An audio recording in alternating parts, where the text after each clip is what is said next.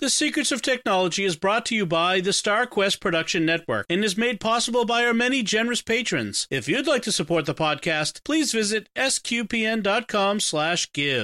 You're listening to The Secrets of Technology.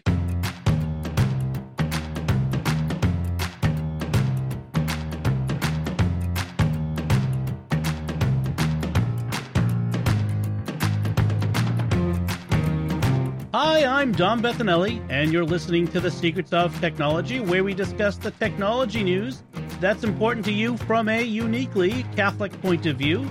And joining me today on the panel are Joanne Mercier. Hi, Joanne. Hi, Dom. Hi, Father Cory. Hi, everybody. And hi, Father Cory. How's it going, both of you? Very well. Father Cory Stika, of course. I got that mixed up. Got him back. No, the other Father Cory that's involved at SQPN. Yes. Yeah. So, we're back together again to talk about technology, the technology news. And one of the biggest topics in technology right now is this topic of how big is big tech? Is big tech too big? And should it be broken up? Should it be regulated? And what's interesting about this is that it has become a rare point of agreement on both sides of the political aisle. Both Republicans, Democrats, conservatives, and liberals are all talking about the problem of big technology. And when they're in agreement, you know there's a potential problem here. It is funny, though, because they're in agreement that tech is big, but it's because of the other guys that are involved. Right. It's because they're too liberal or they're too conservative and all that sort of thing. Yep. So I want to approach this topic, discuss this topic. I don't want to make it a political discussion, of course. I think all the three of us are in general political agreement anyway. But it's not. This isn't really about political leaning. Like I said, this is a bipartisan issue. We can bring it up, the different points of view, but we're not pushing a particular point of view. But one of the things that has come up is this idea that big tech has gotten too big, too powerful, with too much control over society. And so what does that mean? What is it? What are the ramifications for us? What are the pros and cons of these big tech companies? One of the things that's come up is this ability of, and the first part of this I want to kind of talk about is the ability of tech companies to force their virtues, and I put virtues in air quotes. I'm making air quotes right now with my fingers, to force their virtues on the rest of us.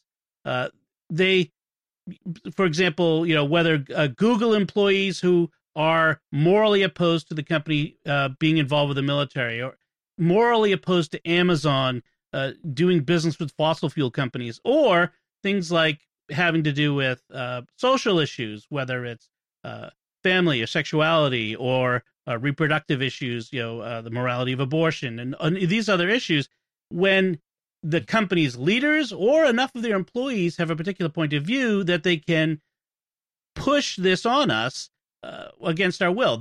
They're not elected, but they wield incredible power to force their beliefs on the rest of us by the way that they enforce their speech codes. For example, on Facebook, what they allow you to post, or Amazon, what things they allow to be sold, or Google, how they shape search. So let's talk about that part first, this part of their ability to force their virtues. What is the danger, and are we overstating it? By putting it that way. What do you think, Father Cory?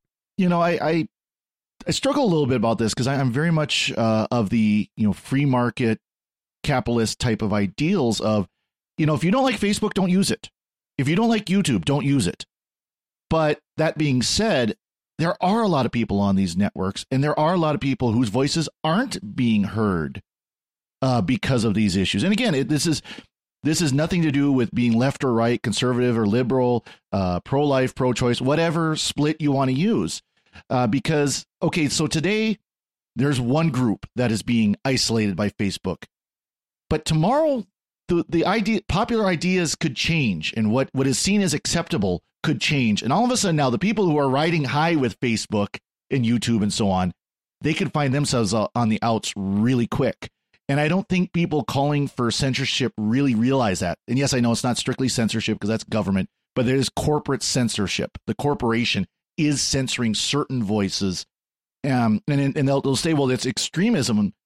But are these legitimately extreme views, or are they just views that are currently out of fashion? or some views are extreme and aren't acceptable in a public square. But where is the line get drawn on what is acceptable and unacceptable? It's a continuum as opposed to a bright point, but they have to draw that bright point. One of the things you mentioned is if you don't like it, don't use it. But, Joanne, maybe it's the case now that we're in a situation where if you aren't on Facebook or you aren't in Google or you aren't on one of these platforms, for all intents and purposes, you're not in the public square. You don't exist and that's becoming increasingly true as the next generation rises up who live in these places, and they aren't in the in the real world as much as we used to be. What do you think of that? Well, it's interesting that you use the phrase "the real world" because I'm wondering what is the real world anymore. Right? Is the real world online, or is the real world where flesh meets flesh? In the marketplace. I mean, I'm not quite sure anymore. I'm not one who has a presence on every single social media site. I don't. I have Facebook because of my jobs, where I've had to tend Facebook pages for parishes. And I have a podcast, and a dormant podcast that I have a Facebook page for, but that's it. I stopped using Twitter, even though I still have a handle there and a presence. I'm not on Pinterest. I'm not on Instagram. You can call me a dinosaur. And maybe that's why I look a little bit, I kind of agree with you, Father Cory, because I'm sitting here going, if I don't like it, I'm not going to use it. If I could get off Facebook, I actually would. I think they will too much influence over the young, especially. Right. And I think that I look at the whole thing about big tech, and I remember back to, I can remember this, where the phone company was big tech. It owned everything. Oh, yes. And then when it split, Bell had to be broken up. Yeah, but did it? Because now that it got broken up, it sort of tried to find its way back to each other. Right. And they're reattaching each other themselves. I'm wondering if the same thing will happen here. If we break up the likes of Apple or Google or Facebook, are they in some way going to find themselves reattaching themselves? And maybe not in a good way. I don't know what the answer is. And does the old version of breaking up, whereas we cut them up into separate corporate entities with their own boards and that sort of thing, does that change anything? It does, because the mindset is what's at issue here. The mindset of not just of the corporate overlords, the executives, but even just of the employees and the managers and the people in the trenches who have a unified mindset in some cases of doing things that aren't necessarily written down in a corporate policy statement. If you break up Facebook, and I'm not sure how that works. Like, what does Facebook become? Because okay, you could break off WhatsApp and Instagram and Facebook into three separate entities, but how does that change Facebook itself? Do you break it up into the ad part and the not ad part? Like, it just doesn't. So there's a couple issues here. One of them is, are these politicians who are talking about breaking up these companies still thinking of these companies the way we thought of antitrust and physical corporations 50 years ago when Ma Bell got broke up, or 40 years ago? Which doesn't really apply to modern day electronic companies. So it's backward thinking. But even what does it mean to break them up? What is the goal of breaking them up going to be? What is it? Or do we just, as opposed to breaking them up, like that? And it's one of the things like Elizabeth Warren has suggested, or we regulate them like utilities. But then what does that look like? How do we regulate them in a way that fixes it? Because I think that's the bigger question. And I know that's the question that's been asked for about 15, 20 years with a lot of these internet sites like YouTube, especially Facebook. They kind of want to have their cake and eat it too, where they say, we're just a platform. We don't actually produce the content. We have nothing to do with the content, so you can't sue us over the content. And yet they want to be able to control the content on their platform. And part of that is because when they started doing that, then unacceptable content started proliferating, including bad things like terrorists coordinating terrorist action with each other and that sort of stuff. So this bad content started proliferating, and then we said through our politicians, "Oh no, you can't just call yourself a conduit. You are a safe harbor, and you have to regulate what shows up there." Exactly, and that's they don't they don't I know what they're trying to avoid, these tech companies. They don't want to become like the telephone companies where it's very restricted of what they can do. A telephone company cannot yank your phone line because you made a phone call to a terrorist. Right. They cannot do that. They cannot touch it. They can't hang up your phone call if you're calling a terrorist. You can't, they can't do anything about it. But they're also so highly regulated on exactly what they can do. And that's what the tech companies don't want. Facebook doesn't want to wake up tomorrow and find all of a sudden they're being treated like AT&T, and they have to do X, Y, and Z, and they have to ensure A, B, and C. And oh, by the way, if you're going to charge anything, you have to charge this much, and. That's what they're trying to avoid. Well, and then so we have the social media problem. Then we have a related issue with a company like Amazon, which has grown so big that it's essentially become, in many ways, e-commerce itself. It does. I forget what the number is. I had it in my head, but it does some enormous percentage of all online sales online, not just directly from their own warehouses, but they're also a marketplace. Now, I could see an antitrust action coming in and saying, all right, you need to separate your third-party marketplace stuff from your selling it directly stuff, and that could be okay. And I think that would be fair, because I know in the case of my husband, he always has to keep asking me, is this from Amazon itself or is this from a third party? It's unclear to a lot of people where they're getting it from. They're saying, I'm getting it from Amazon. But are you really? And is the third party, is the third party going to uphold? They should uphold the policies of Amazon. But sometimes, the stuff we've gotten from third parties has been less than quality. Yes. Well, and of course, you throw they've got like 3 tiers where you've got Amazon provides it, Amazon sells it. You've got another company sells it, but Amazon is actually providing it. And then you've got the other company both selling and providing. Yeah, shipping directly from them. Yeah. And then of course, on top of this, and I know one of the articles you linked to, Dom, was about the how Amazon Web Services is increasingly being used by the fossil fuel industry, coal, natural gas, gasoline, things like that, that their employees are upset about that. Now, mind you, I wonder how many of their employees drove to work or rode on a bus or a train that was powered by fossil fuels, but that's just me. Or an electric car that was charged by fossil fuels. We've talked about that. Yeah, exactly. So it's I can understand the concern about the environment, but to say that because big oil is using Amazon Web Services, they don't have a care for the environment, that's a bunch of bunk. I'm sorry, That's an interesting. So a couple of interesting points. Amazon is more than just a store. Amazon's web services runs a significant portion of the whole internet of all the services used run through Amazon servers. But there's an interesting question there is how much, and this is more of almost even a bigger question than just high tech. How much should companies be involved in pushing particular morality or points of view or virtues or however you want to put it through the way they do business and who they choose to do business with? Well, I was going to say my biggest question with all of the reading that you gave us was how all of a sudden are these employees, it's almost like the tail wagging the dog. All of a sudden the employees have a voice.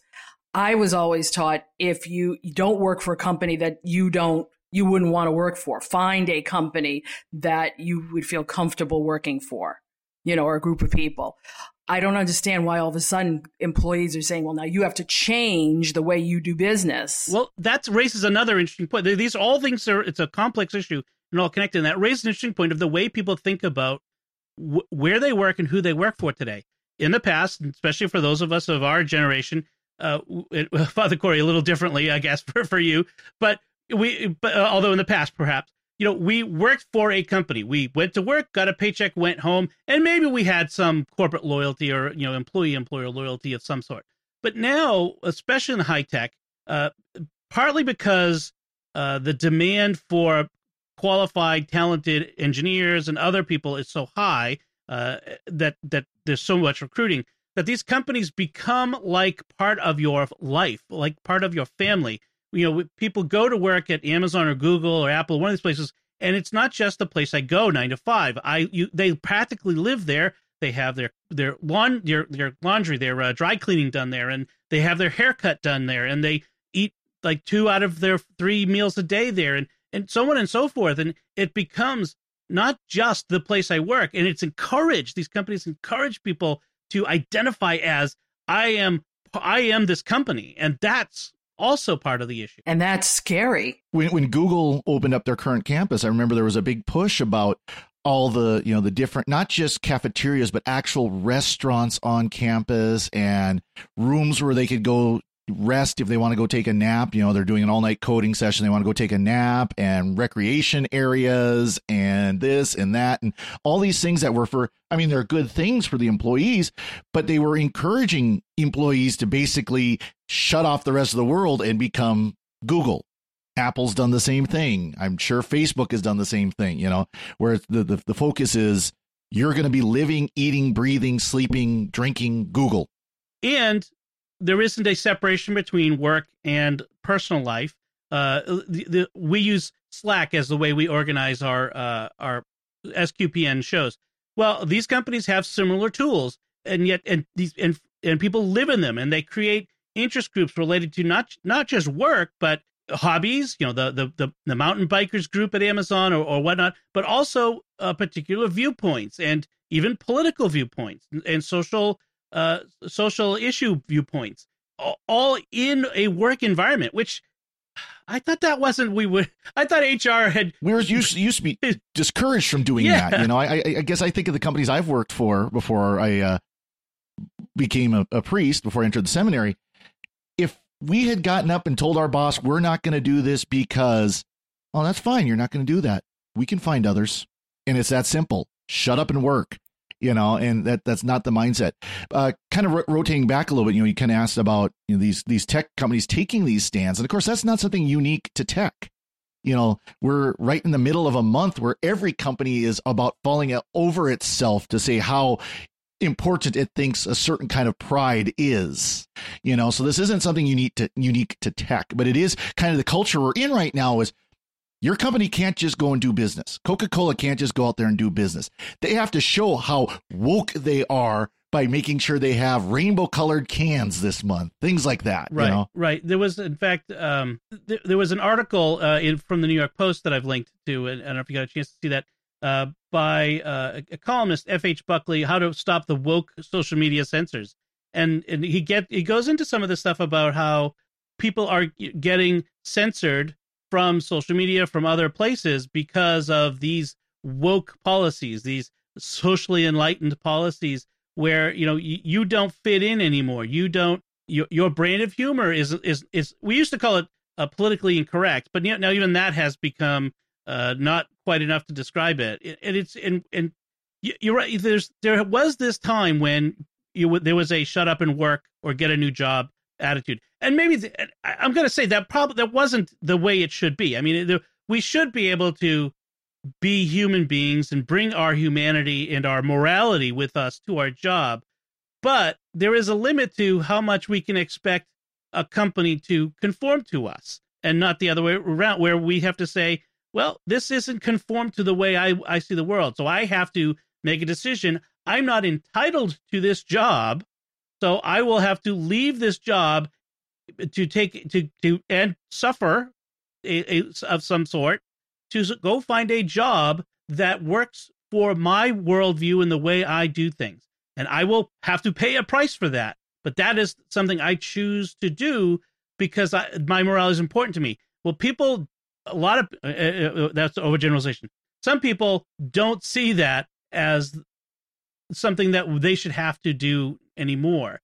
And they think that their company should conform to a particular worldview. There isn't a legitimate difference of opinion. There's right and wrong, and there's a worldview now which says I'm right and that everything else is wrong. I mean, that's a whole nother issue you can discuss too, though, not just, again, not just with tech, because I mean, it really is that mindset of if you disagree with me on something that I think is vital, you are Satan incarnate. It doesn't even matter if you even disagree in a slight bit. I mean, there's people that they really kind of take it to that extreme. If I view that this particular view is something that it must be my way, this is how it must be, how dare you disagree? I was going to say, wow, what an entitled bunch we've become. And I guess because of my age, I'm looking back at a world that I knew before all of this. And now I'm really mourning that because, I mean, for example, to get back into the tech thing, I'm an Apple person. I am very happy in my little walled garden, but I see everything I use in technology as useful to my purpose in life, which is to spread the gospel. Okay, that's the life I've chosen. Even as a layperson, that's what I do. So I don't get into all of any of this other stuff. And so I don't sometimes notice that an Apple is too big or Google is doing that. I'm just using their products, the things that they've developed, to further the agenda that I have, which is to spread the gospel of Jesus Christ. So I guess from their point of view, they're doing the same thing in that they have an agenda that they want to advance. They have a worldview or point of view that they want to advance, and they want to use this technology to do that. And of course, but the way they do that is different. They want to do that by having the companies enforce this through the way you can use the technology, as opposed to say that for us, for me at least, I want it to have this medium, just be a medium, just be the technology, be a way that conveys my voice or other, my point of view outward, and people can choose to hear it, accept it, reject it, however, as opposed to, the technology can only be used a certain way. I don't want to go out there and silence other people and remove them from the platforms, because that's just it's a very dangerous thing.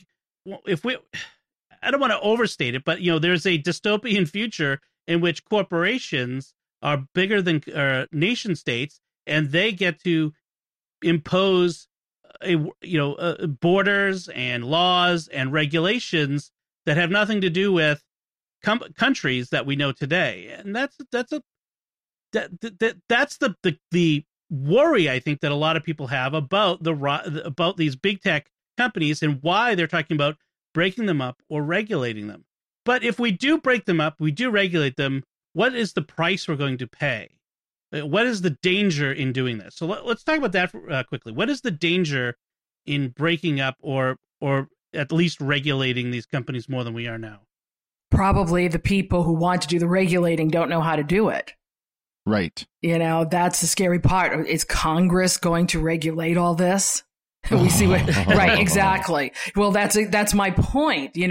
Supposedly we still live in a free society, and free enterprise is supposed to still be, the thing that companies go for. But if you start regulating, who writes the regulations too? Right, exactly. Not the congressman, the senator. They don't sit down and write it. By and large, a lot of times these laws are drafted by, written by, or ghostwritten by the people in the industry themselves. Lobbyists. And these companies are spending big money on lobbyists. Facebook, Apple, Google, Amazon have all drastically increased the amount of money they're spending on lobbyists. Well, and then there's always the question of who watches the watchmen. You know darn well that these people who right now are trying to force Amazon and Google and all these other tech companies to do their way, these employees, if they became regulated, they would just become the regulators. They just go jump ship over to the regulators, and they'd be the ones telling Google, no, you need to censor this. Facebook, you can't let this guy be on your platform. And yet in the past, when we've had this question, we've relied on, okay, the fourth estate watches the watchers, the journalists, the reporters, they'll take it. And even if we had reporters and journalists who were not in lockstep intellectually with these people, even if we had opposition journalism, which there's still some out there, how do they get that message out? Well, by and large, it goes through Facebook and Twitter and Google and all of these other tech companies. I can guarantee you the New York Times does not have a massive server farm in their basement. They're using Amazon Web Services. Right. I can guarantee it. If they're not using Amazon, they're using one of the other ones, Google's or whoever. And even if it's on their website, how does anybody know that it's there? I mean, they have their own subscribers and readers, but beyond that, well, in order to spread a news story, it has to be posted somewhere. And in order to be posted somewhere, that place has to allow it. And we've already had instances of people pointing out, we're trying to post stuff on Pinterest, for example. There's a story about how on Pinterest, pro-life groups have been shadow banned or outright listed among porn sites as not acceptable content by the leaking of internal documents.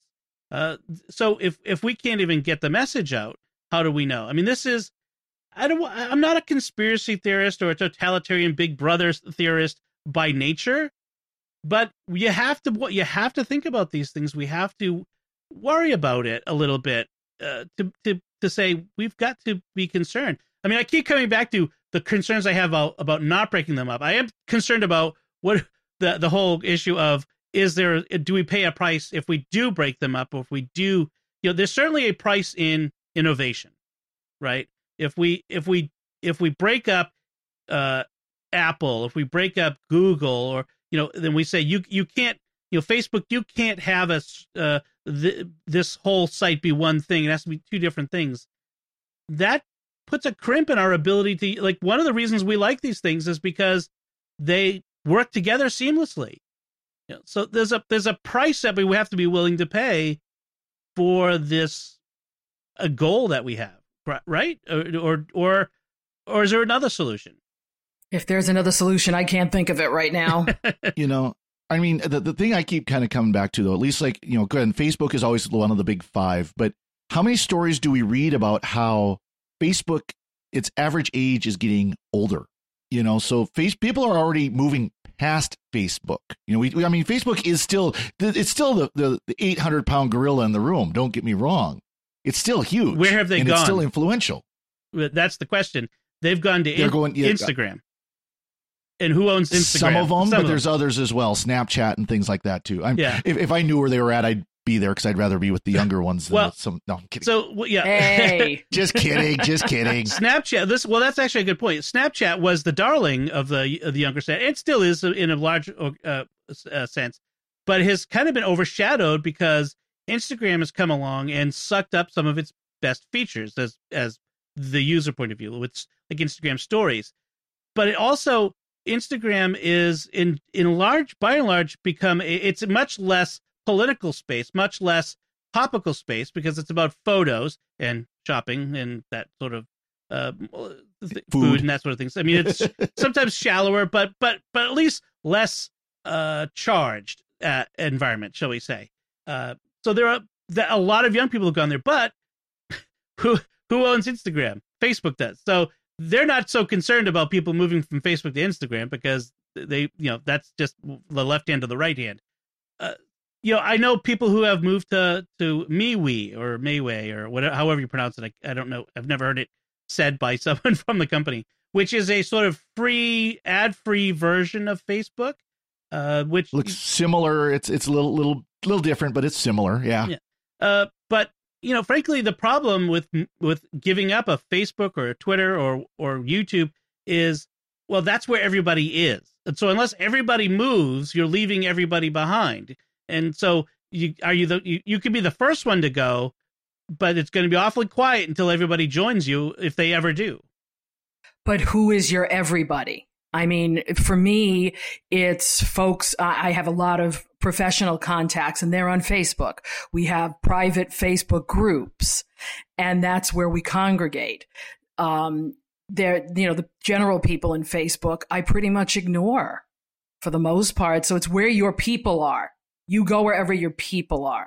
Honestly, if I could get everybody that into a Slack team, I would, and it would be a nice private Slack team.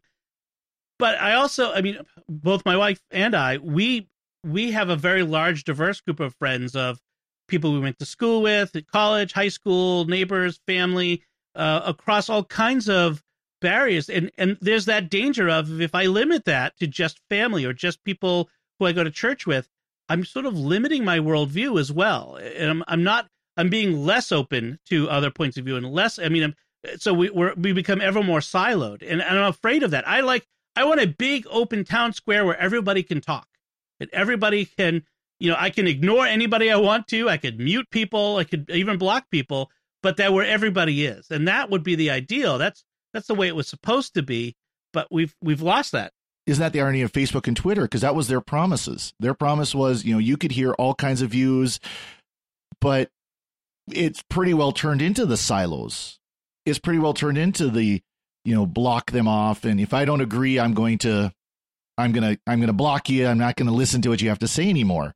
It's kind of the irony we've fallen into is we do that already anyways.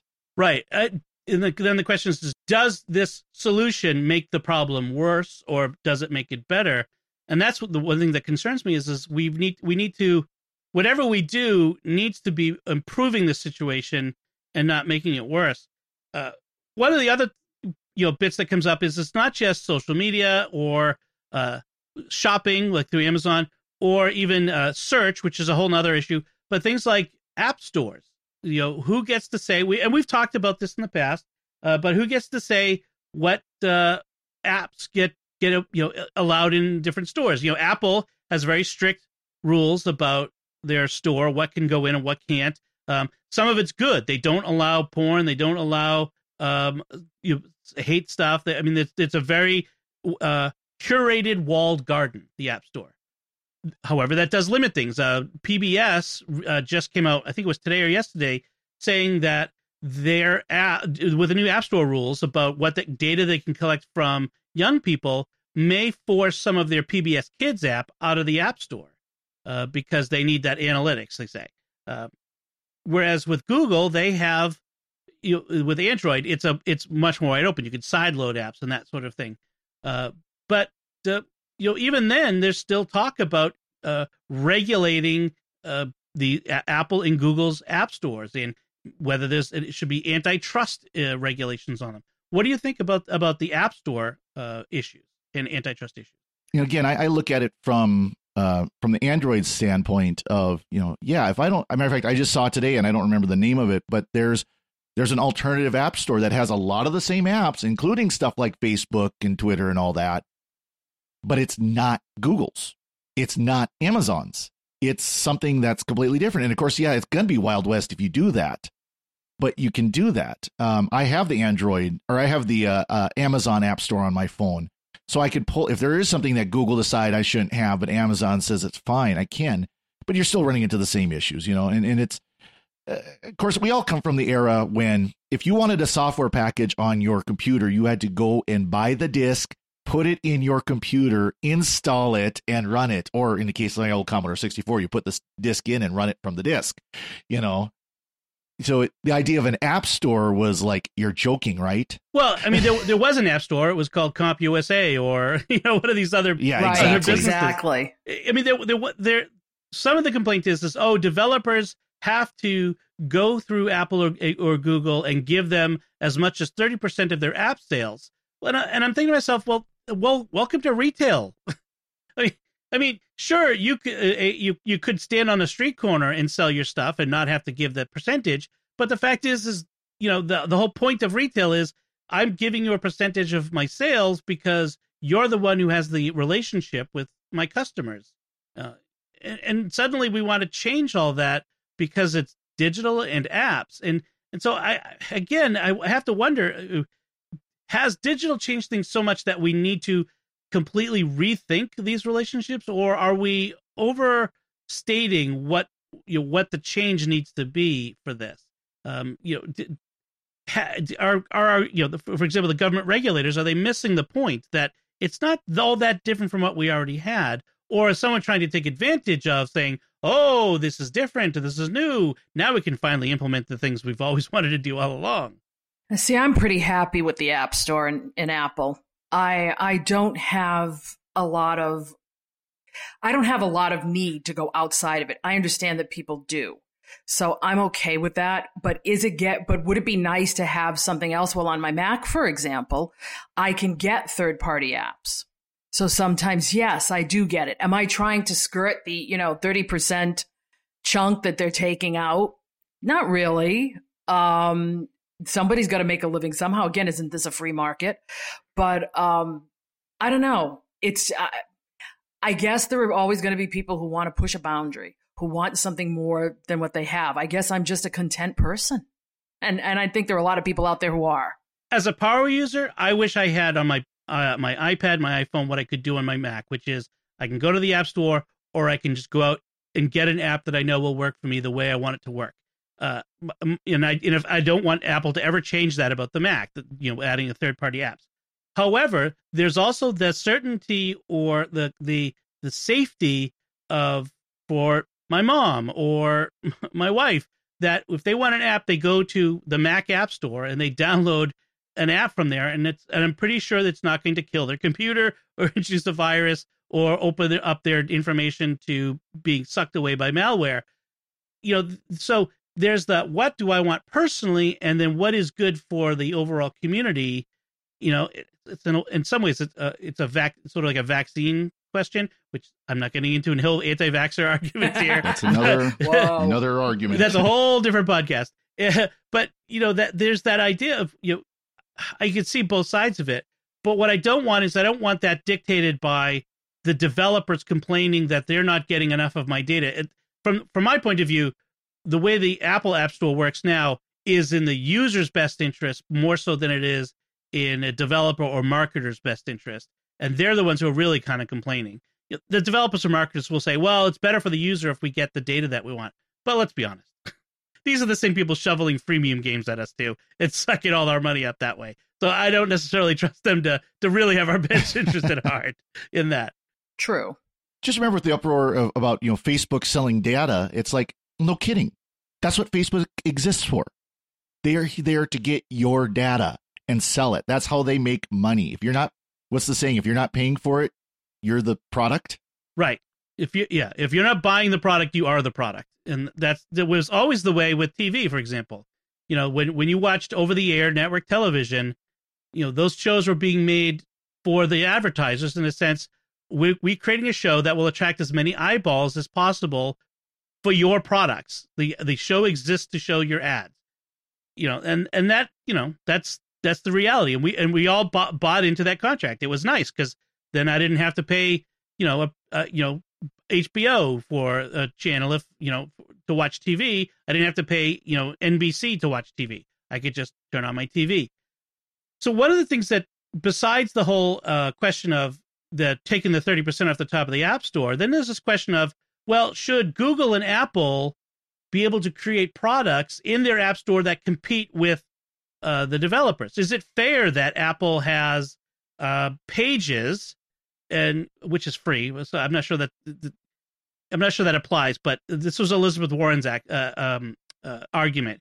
If you run a platform where others come to sell, then you don't get to sell your own items on the platform. That was her argument for why the app stores should be separated from their parent companies.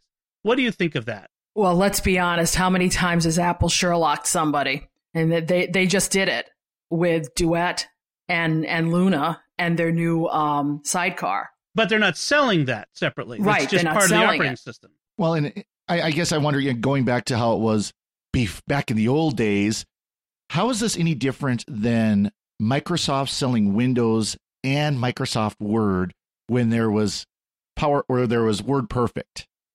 Yes. I mean, and admittedly, and Word won because it actually was the far superior word processor. I liked WordPerfect, but especially the Windows version, paled to what Microsoft Word could do, in my opinion, at least. But how is this any different than, okay, yeah, so you got Pages on the Apple Store, but you also have Google Docs. You also have Microsoft Office 365 there. There's other options. Pages and Docs are both free, by the way, as well. And that whole Microsoft thing actually came up back in the 90s. There was a Department of Justice antitrust investigation, and it came down that the benefits outweighed the negatives. I mean, the fact is, having things integrated like that was a benefit to the user. And frankly, we're better off because I can get a high quality word processor like Pages for free on my iPad or on my Mac when I want it. I mean, and if somebody wants to make a better one, I'll buy it. In fact, I pay for Microsoft Word because it has features that I need, and certainly Excel is better than Numbers. And I pay for that because it's the better product. And maybe that's the way it should be working, is that the free market should work that way. as opposed to having, government bureaucrats come and say, this isn't fair. Yeah, I were, just for example, I use Word probably because more people do. Okay. And so it's easier for me to do that. Yet I will use Pages if I want to use something like Microsoft's Publisher, because it will do a lot of that stuff. Okay. And of course, if there's between Keynote and PowerPoint, I'm sorry, I'm using Keynote any day of the week. Same here. Because it's just that much better. So I think it should be left to the consumer as to what product fits your needs. So if it's in the App Store, and believe me, you can't tell me that there isn't a product in an App Store that isn't going to fit your need. Well, for example, I use Airmail instead of the built-in Mail app because it does it better. So do I. I use Fantastical instead of the built-in Calendar app. I use CardHop instead of the built-in Contacts app, because all of these products, what was it that the developer of PC Calc said recently? He said, when Apple does a solution, when he Sherlocks you, he says, that's fine. He's made a living making a calculator app for 30 years. Why? Because when Apple does it, it's a 70% solution. They're just doing it for the majority of people who only need to make a couple things.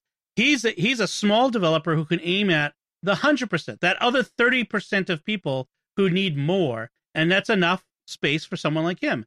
And again, how many times have you heard that the average Microsoft Word user uses literally 5% of what that software package can do? They open it up, they change some fonts, they add a graphic, they do their typing, whatever they're sending, they're writing, whatever, and they print it. They don't do anything fancy with it. They're not doing mail merge. They're not doing this. They're not doing that. It's very simple. The average user does very simple. Well, Pages does that well. Google Docs does that well. The open source options out there does that good. Heck, TextPad in Mac does that well. Right. You can do that in Preview. You can do it. I mean, I have a half a dozen different word processing type or text editor apps on my computer that for different reasons. I use BBEdit because it manipulates code and text and stuff. I use Ulysses because it organizes better than the others. I mean, I use Evernote because it's a second brain and its search and clipping is better. I use different apps for different reasons. And if you took that away, I think you don't think you get diversity, you get shovelware. If you take away the gate, you end up with, I mean, already there's a problem in some of these app stores where, in fact, Apple has been trying to clean this up, where you'll have VPN apps that are really just data suckers. There's 100, 200 different apps that claim to be VPN. We've talked about VPNs recently on this show, which all these programs, they aren't actually safeguarding your data. They're actually being nosy about it. They're looking at your data as it flows through because they're all, and so Apple has to tighten up the rules and can get rid of those. And in fact, they can pull those off. If there's a malware, they could pull it off your phone for you. Some people are like, oh, they can reach right in. Well, yeah, but it saves your data, saves your bacon too. There is always that opposite side though. Well, if they can pull malware off, what about other apps that they don't want that you want? So a few years ago, before tethering was a generally available option from the likes of AT&T and Verizon, there was a tethering app on the iPhone and the App Store that people were downloading and using, and I remember AT&T did not like that, and they had it pulled from the store. But Apple did not pull it from phones because they said while AT&T doesn't like it, it is not a malware. It does not break the phone. It does not expose people to, and again, these are people who run these institutions, and they can change their outlook on life, can be different people and make different policies. But as it stands, they've been doing generally the right thing in a lot of these cases. This is a tough issue. I mean, and as we've already talked about so far, it ranges widely over all of technology. We're not going to solve it here, and it's not going to be solved in sound bites during an election year, certainly. But what I would encourage is that all of us keep reading, keep informed. We'll keep talking about it here on Secrets of Technology, and this needs to be a part of the conversation. And importantly, people need to become educated about it, especially those who are not tech heads like us. So I think so. We'll come back to this topic in the future. So that said, let's move on to something. Well, I always think of as the fun part of the show, where I either look at things I want to buy that I can't have right now, or things that I would that I can download because they're free or what have you. So Father Cory, why don't you go ahead first? We're going to do our picks of the week. So what's your pick of the week first? Well, speaking of things that Dom wants to buy, he's been sitting there drooling over my pick this week. Yes. Because, last time I was on, I talked about having to, my pick was iFixit because I had to replace the battery in my MacBook Pro. Well, while I was in there, I threw in a SSD upgrade. I upgraded the hard drive, the solid state drive inside of it. And it comes from a company called Otherworld Computing, OWC. And they've been, if you've been in Macs, you've heard of them. You know, they've been around for a long time doing upgrades for memory, for hard drives, for video cards, you name it. You know, they've been involved for a long time with the Mac upgrade world.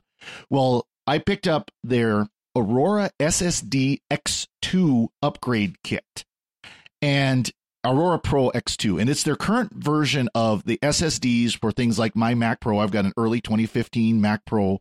MacBook Pro, excuse me. I wish I had a Mac Pro. I can't afford those. MacBook Pro. And they're simple to upgrade.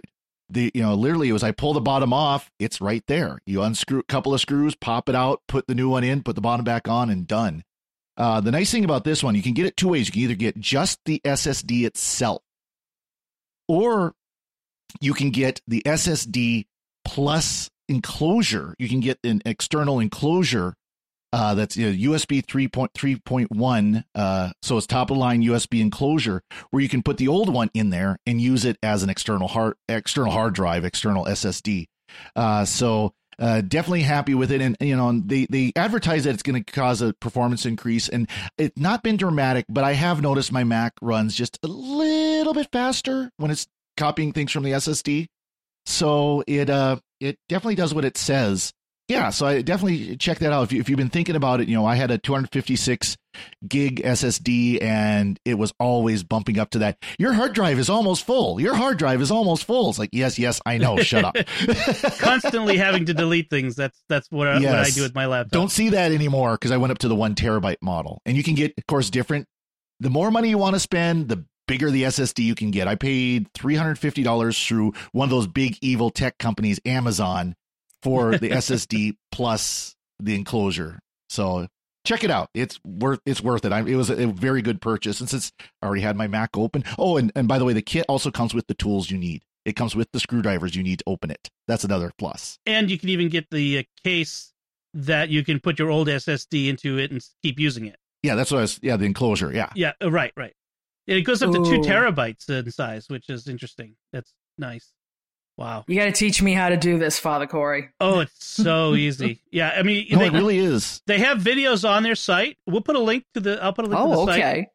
They have, but also iFixit has great videos as well. Yeah, that's true. It literally was undo about 12, at least on mine was undo like 12 screws on the bottom, open it up, the SSD's right there, another screw, pull it out, put a new one in, reverse. And it's the MacBooks, it's the late 2013 to 2015 MacBook Pros, the 13 and 15 inch. They have MacBook Airs.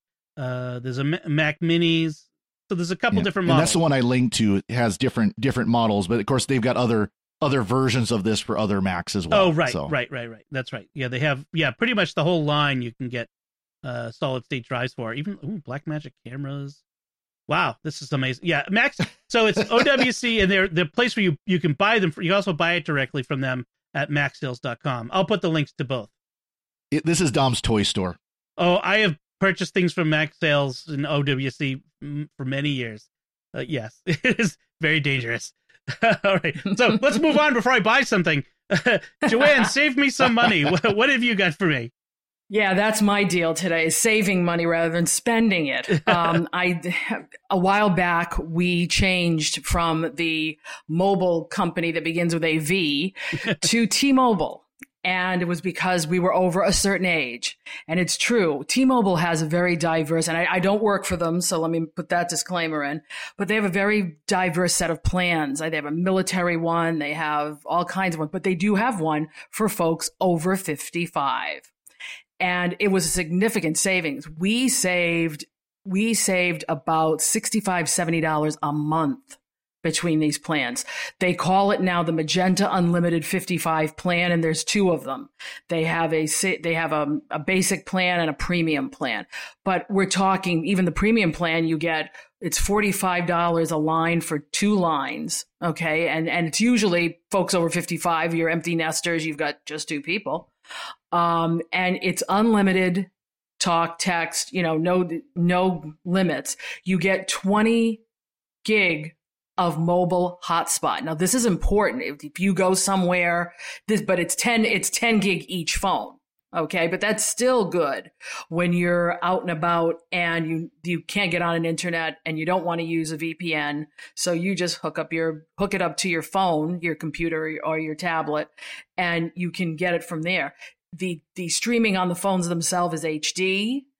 And this plan comes with Netflix on Us. Now, because I like my Netflix a little bit better, they only provide standard, but I have a little bit next tier up in Netflix. But I think it's a good plan because you're spending baseline, and this is without taxes, $90 a month. So Netflix on Us is when you access Netflix through your phone, it doesn't count against your mobile data, correct? No, I believe, I don't have it, but what I believe it is that you can get Netflix for yourselves, for your house. You can only put 2 screens on it. Oh, okay. So whether it's the lowest tier. Oh, I see. And they said they were doing that purposely. They were on, I guess, the middle tier, but now they've dropped down to the lowest tier. But that's okay if you're looking to start, if you want to save some money on Netflix. I see. Yep. Here's what you do. Now that's $90 a month. If you have a watch like I do, it's another $10. If you have a 4G watch. Right. If you have a 4G watch. If you have a cellular tablet, it's another $10.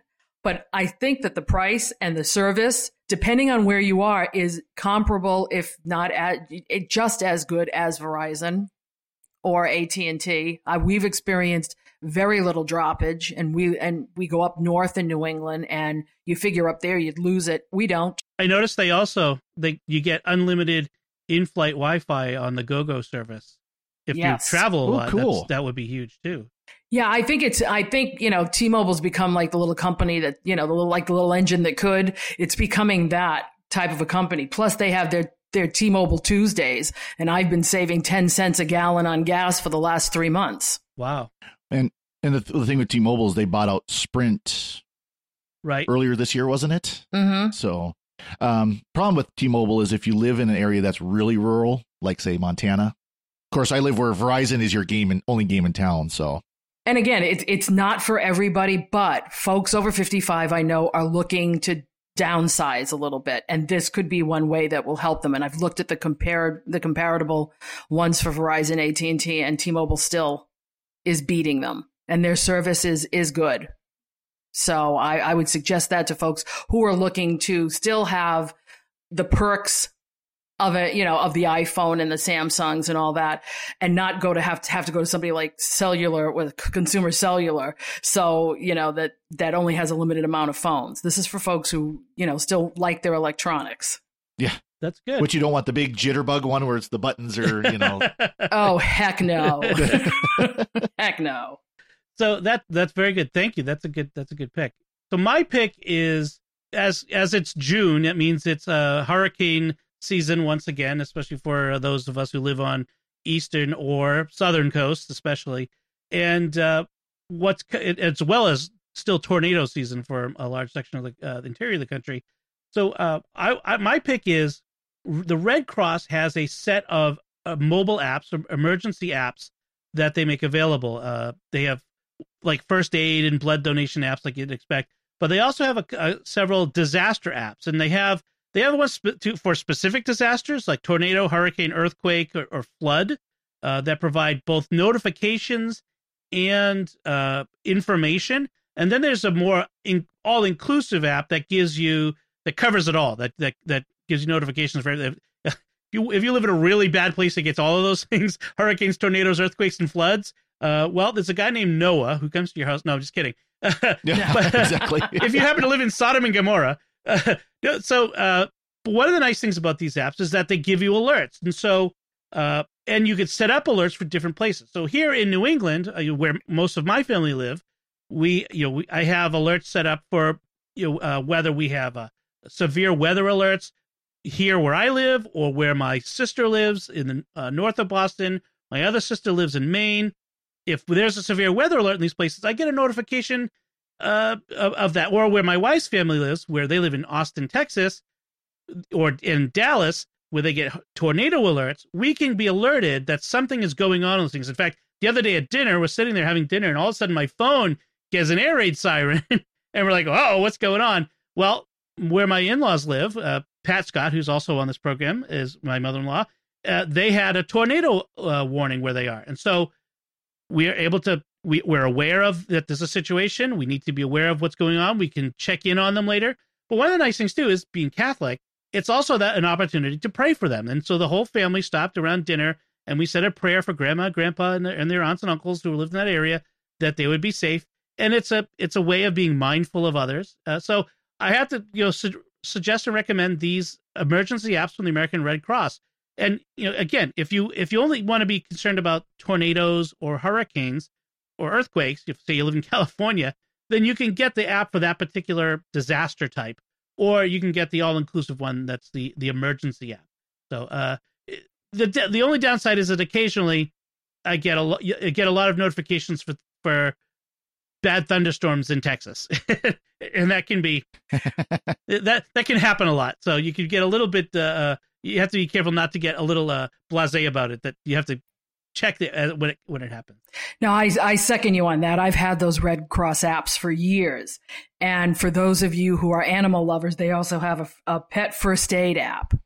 So if you ever have to figure out how to supply first aid to your pet in an emergency situation, it's a handy little app to have. Right. If you're ever in a first aid situation in general, and you're like, what do you do if someone has sprained an ankle and you're like hiking in the woods? Well, pull up the app and look at it, Elevate, and all that sort of stuff. The information is there for you to check out on the ground. Of course, they'll always tell you, and it'll tell you right off the bat, if it's an emergency situation, first call 911 and then check the app. If you happen to be someplace where you have cell coverage. Exactly. Call 911. Right. Truly. Yeah.